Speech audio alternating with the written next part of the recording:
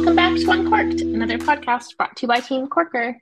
This week I'm joined on the mic by a legend in the Sea to Sky region. She's probably responsible for putting yoga on the map up here in the mountains, Julia McCabe. I was grateful to have her referred from our in-house yogi, Cecily Elmas, and dive into her journey from yoga in Whistler to yoga really around the world, to thousands of teachers that she's trained, and why she has chosen to dive into the world of neuroscience and how that will complement her commitment to an overall wellness practice. At the Corker Co., we are committed to the notion that healthy leaders lead healthy businesses. And I think it's imperative that we continue to have these kinds of conversations and realize what it will take to not only have healthy bodies, but most definitely healthy brains. I hope you enjoy this one. Be sure to check out the links below of where you too can find Julia in your living room. Jules is like my best friends and stuff say that. Or like it's like my mom calls me Jules, or Julia's professional. Well, we're here to be so professional because we have Julia on the mic. Thank you so much for saying yes. Yeah, it's wonderful to be here. We're going to dive right in because our time is always so precious. And I recognize that I'm catching you at this moment in time that you happen to be back on Canadian soil. And so, while I could introduce you from so many different lenses and the woman of the world that you are, I would love it if we can start by having you introduce yourself with the words that you would like to use of who are you today, Julia? Wow, who am I today? I'm not sure. It's an always changing thing, isn't it, for all of us? Well, my name is Julia McCabe. I am currently uh, my business and what I offer, my offerings, is basically a nexus of yoga, wellness. I'm a heavy breath centric pranayama teacher as well, and all as well under the lens of neuroscience. So I'm currently doing my master's of neuroscience. I've been a professional wellness and yoga leader and teacher for almost 20 years. It's been my life's work. And yeah, that's kind of the start. I guess I have a school of yoga that I've graduated thousands of students from, and I'm kind of making this slow moving shift pivot to embrace it all. Hmm. Slow moving shift. It feels like one of my dear friends says it's slow until it's bit by bit until it's fast all at once. Mhm. And I'm certain that like a ship sinks drip by drip and then it's down, or perhaps, we catch the wind and then we're off and flying. So it's a beautiful analogy for our sweet listeners to remember who are we today, and may it always be changing drip by drip and gust of wind by gust of wind. Well, we started this conversation acknowledging the shift in the yoga scene, and I would love to hear a little bit about very specifically your journey from how yoga and how your practice and how you've shown up in the world has shifted. And I'm going to add for the better. How has it shifted? How has it changed and enhanced your life in the last few years? Since the pandemic, Really? specifically. Yeah. Yeah. I mean, yeah, there was a massive shift when the pandemic occurred well, really for me, the marking is the first 2 weeks of March of 2020. And that was when, for all of us, the world just kind of really exploded, and all of our, it's like sand through our fingertips, the idea of our businesses, our dreams. Some of you lost businesses, dreams from that moment onward. And I thought in that moment, so did I. And my initial instinct was, well, first of all, I had the initial response of being so scared and high anxiety, and I was having a really hard time in that first week of everything just kind of feeling so overwhelming and big.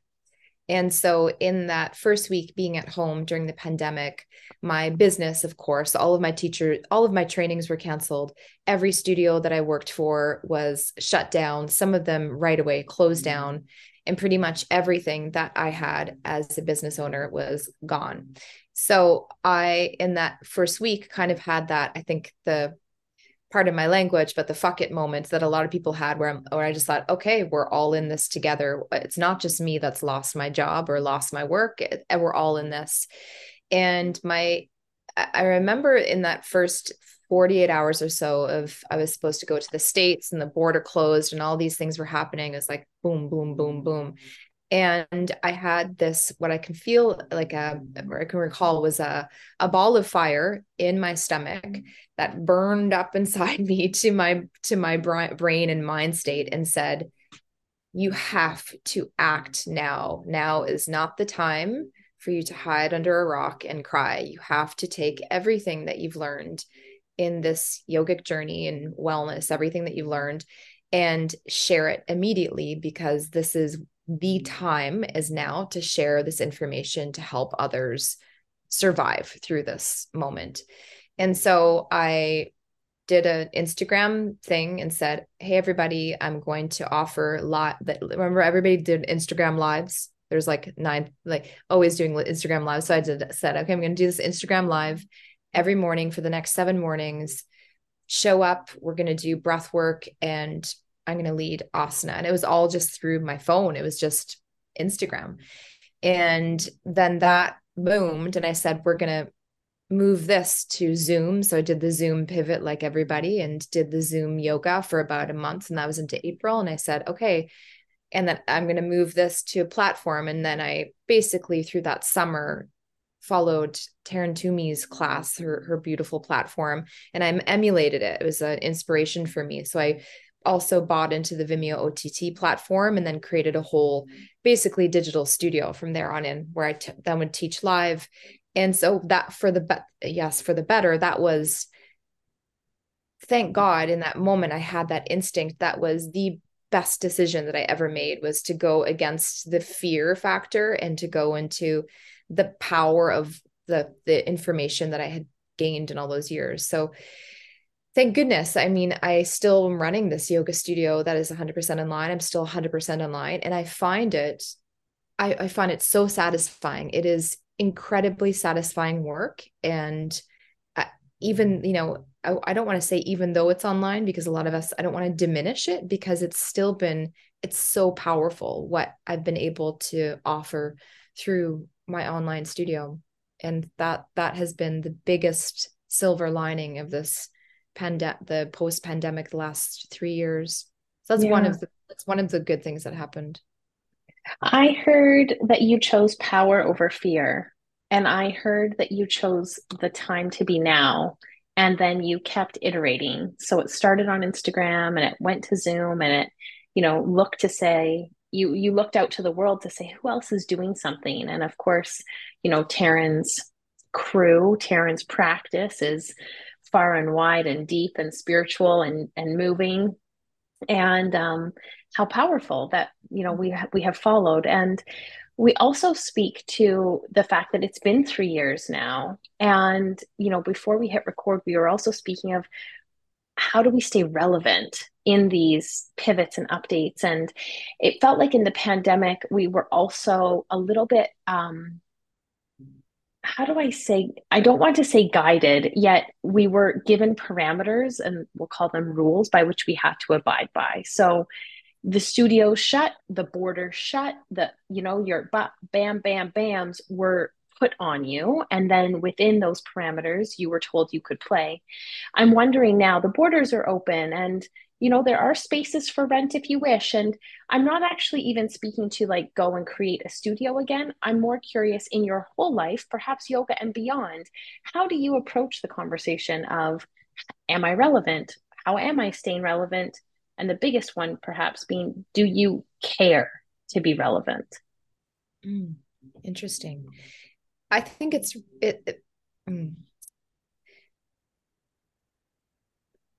for me, to stay relevant is also synonymous with staying inspired in my work.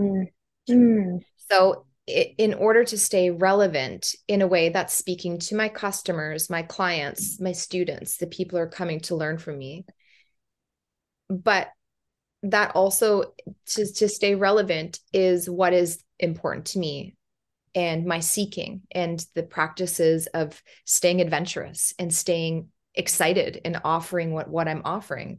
And if I'm not excited and if I'm not staying interested in the practice of staying relevant, then everybody else suffers. My business, no one's going to come back if I'm not staying updated, if you will. So when I think of relevance, I also think of how can I continue to update my systems and my approaches and how I'm integrating and how I'm offering like a 2.0, right? 2.0, 3.0, 4.0, right? Constantly updating. So to stay relevant for me has been important because again, it's that synonymous with it, am I staying passionate about my work?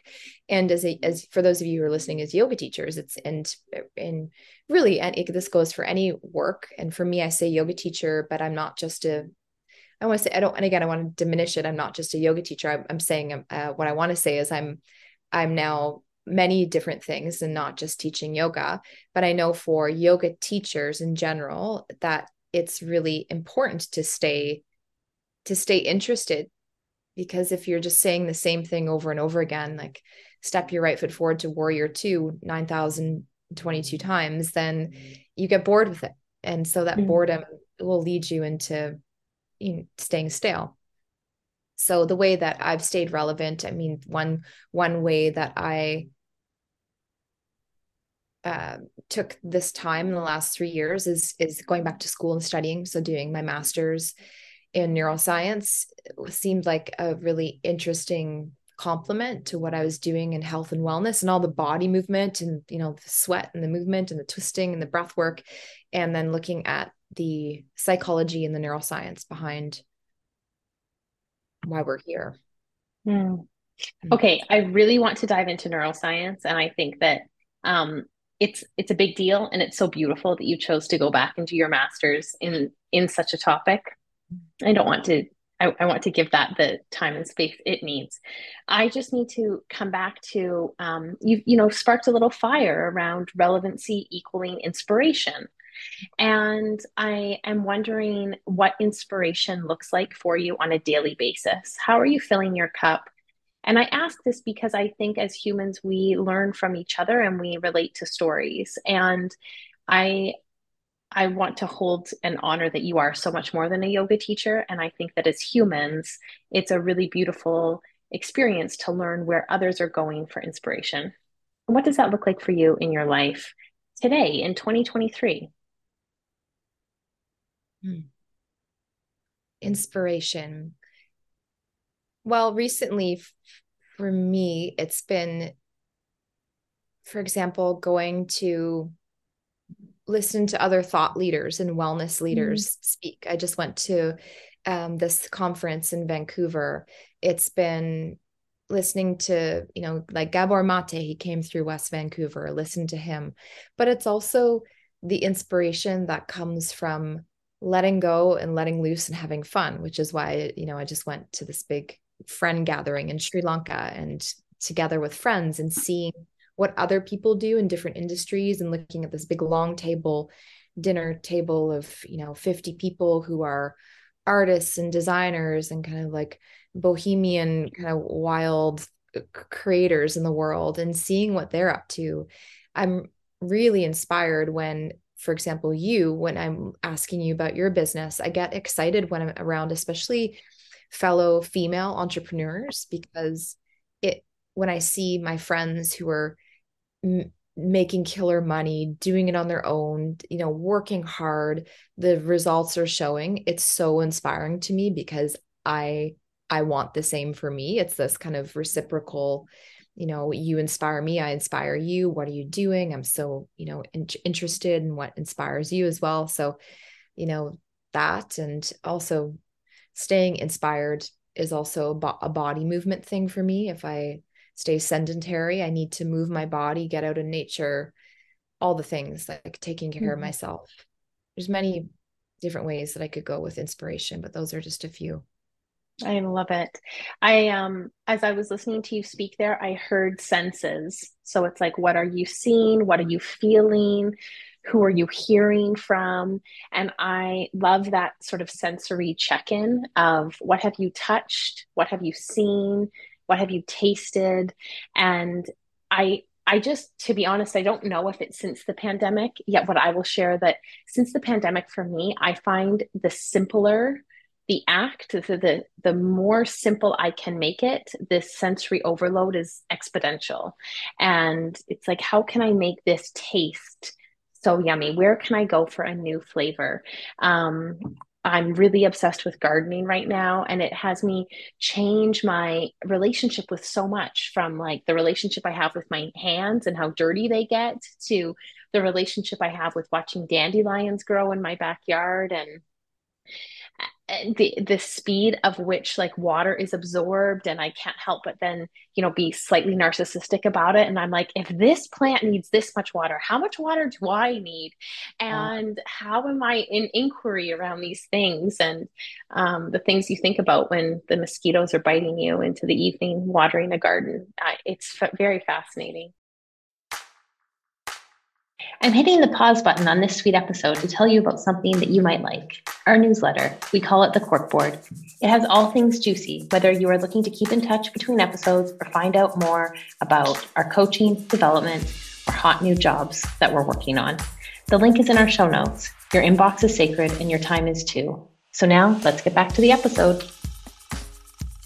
We have to tangent down to the land of neuroscience. I want to know why it was important for you to embark on that journey and what it means for you. If you could share those things with us, Julia.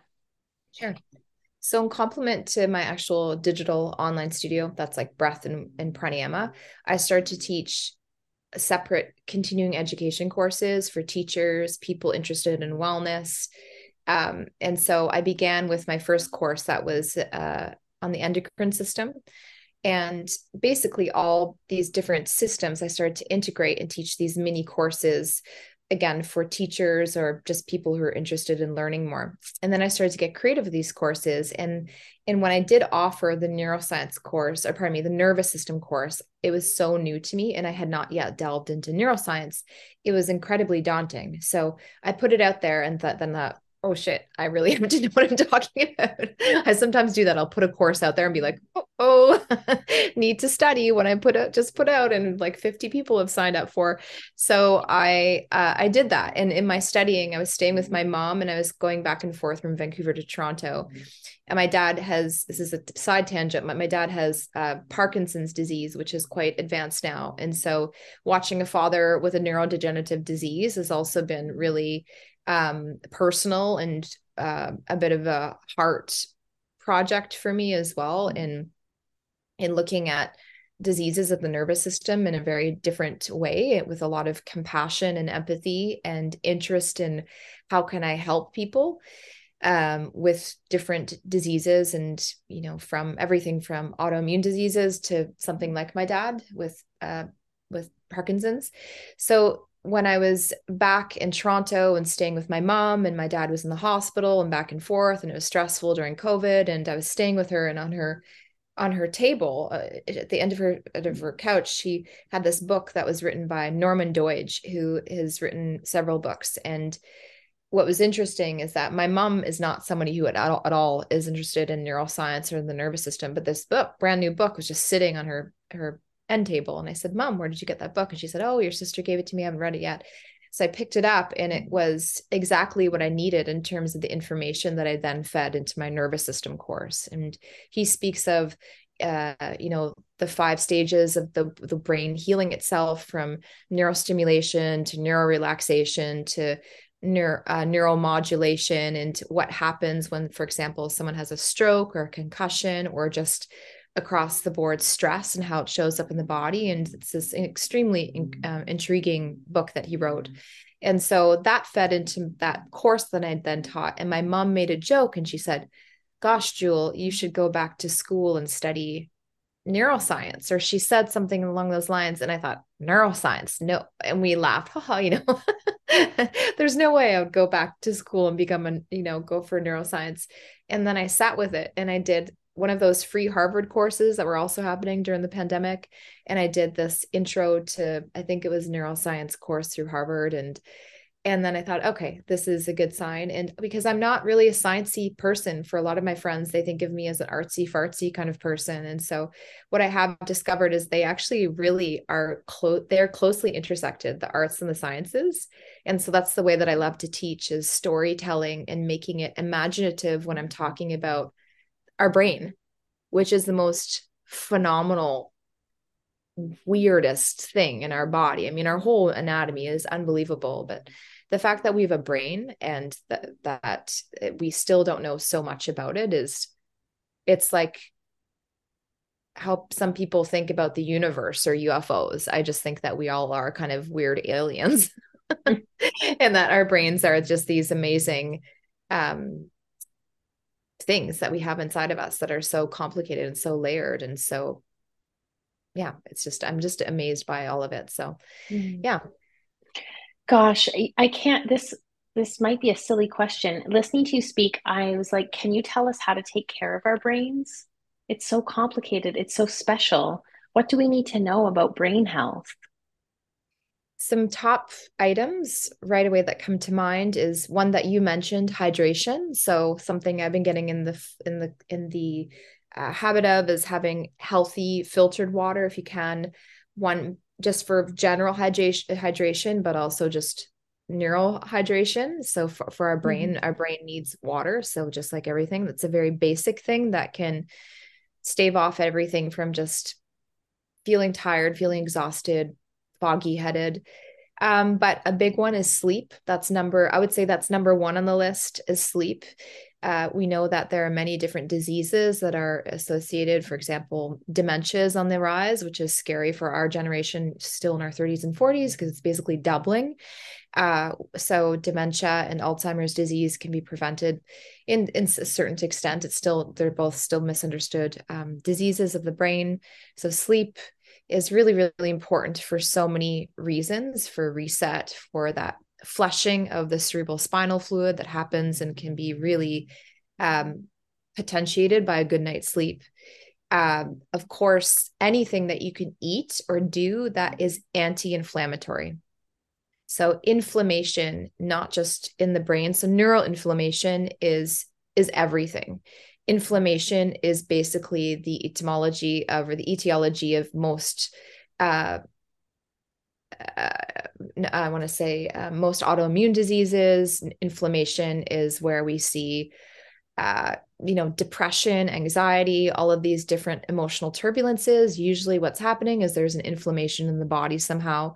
So anything that you can do, the taking of the omega-3 fatty acids, the increase of turmeric. I mean, I say turmeric and I don't like turmeric, but anything that is anti-inflammatory to that extent, anything that you've learned that is anti-inflammatory, all of the breath work. I mean, that's why I teach pranayama every morning. It's breath medicine. The cold water stuff that everybody's doing, the Wim Hof, is also amazing. It's showing amazing benefits for many different things. So yeah, anti-inflammatory foods, keep doing that if that's your thing. And being aware of your environment as well, the people that you're placing yourself around. So that's the biggest thing in terms of, you can have inflammation come from other humans. So somebody who creates an inflammatory response in you, someone who is an emotional toxic vampire, people who are no longer serving you, situations that are creating toxicity and high levels of stress in your own body are not worth it. Not worth it. Cut them out, because that is the number one thing that is also strenuous on the system, is just neurotoxicity from other humans that are bringing you down. And there was one more thing that I was going to say, and meditation is really, really helpful. Meditation, I've just done several meditation cohorts, and meditation is has been in many, many studies in terms of the increase of cortical thickness, gray matter in certain brain areas, the hippocampus, for example, that has to do with memory, the amygdala, the shrinking of basically the density of gray matter in the amygdala, which has to do with fear centers. Basically, there's an optimization of brain waves that increases relaxation, and we know that when we relax, we make better decisions. So that's a little bit of what to do for the brain. I love this. I appreciate you sharing so much because, well, it's obviously top of your heart. And I always love hearing about anything that's top of one's heart. I appreciate that you have chosen to go back to school for this and then come back to share with us on a very accessible wavelength that says, these are all things in our 30s and 40s and 50s, wherever you're at, 20s, if you're listening to this pod, that are so accessible. And they're accessible to you before you start your workday. They're accessible to you before you go to bed at night. They're questions to ask of, did I feed my brain? And did the people that I chose to spend my day with today help support the most, what's the opposite of inflammation? Deflamed version of myself? um, there's something to that. There's something really, really powerful to taking these steps right now. And gosh, yeah, I wish this for everyone listening to take note. Yeah, Yeah, it's really, I just listened to Gabor do his talk and he said, he speaks to stress and he says, yes, in terms of, you know, our Western medical system is still so behind in this, in that, when you go to see a doctor, do they ask you, how is your heart doing? yeah, What relationships are you in? How have you felt about yourself? And he gets yeah, the audience, he does that kind of classic question, like he goes, the ologist, did your cardiologist, your gynecologist, your respirologist, did any of the ologists, psychologists, did they ask you these questions? And, there's like zero hands up in the audience, yeah. so there's so much that we can prevent, and we forget how powerful our bodies are and how Mhm. they're medicine cabinets. We just have to feed them, like you said earlier, like the water and the soil. Yeah, absolutely. Absolutely. I too, following your footsteps, I didn't hear Gabor recently. However, I did see Elizabeth Gilbert speak. And when Elizabeth Gilbert came to Vancouver, I'm ruining this for anyone who hasn't heard her speak yet, and everyone else who has knows that, her big mic drop moment was the most profound thing a woman can be in the world today is relaxed. Mm. And the most powerful person in any room is the most relaxed person. And my heart, you know, definitely skipped a beat when I heard that one because I thought, if only we can acknowledge that the most relaxed state of being is the most powerful place we can operate from. What a way to live in this lifetime. So, There's something to be said about that. I was just listening to that theme just came up for me today. I read a little bit into Danielle Laporte, her book. It came into my proximity when I went to this last talk, and actually I'm going to be on some platform where she's going to be offered as well. So our paths have like strangely crossed. And so her book about just like the slowing down factor. And then I listened to another woman on Instagram, Chani. She's all about astrology and she's going into moving slow. mm, And when I think about it, and maybe for those of you listening to it, when you think about somebody who's really powerful or has a mm, powerful delivery, I they are usually relaxed and they mm, may have a slowness to them where they're slow but they're steady, and mm, there's a confidence in slowness and mm, slowing down and not moving maniacal high speeds. That's chaos. And so moving yeah. slowly and staying quiet sometimes in those moments where everybody's beacon off. That Mm-hmm. person who's quiet and chooses the time when they decide to share their knowledge is so powerful. That to Yeah. me is someone that you want to hang around with. Amen. I love that. Well, speaking of those we want to hang around with, we are at time. And I always love asking the last question because it alludes to hanging out with your own sweet self. And the last question of our pod is, what is currently making your heart beat faster? Possibility and Mm, what is next. beautiful. Well, we will leave links for people to access you and your home studio in the show notes. And I'm really grateful for your time. Thanks for jumping on the pod today. Thank you for having me. Oh, hey, before you go, listening to podcasts on this thing called the internet, it's a wild ride. And what would be so helpful on our wild journey is if you would be so kind to jump on and give us a review. 4, maybe even 5 stars. It really helps. Thanks for joining us.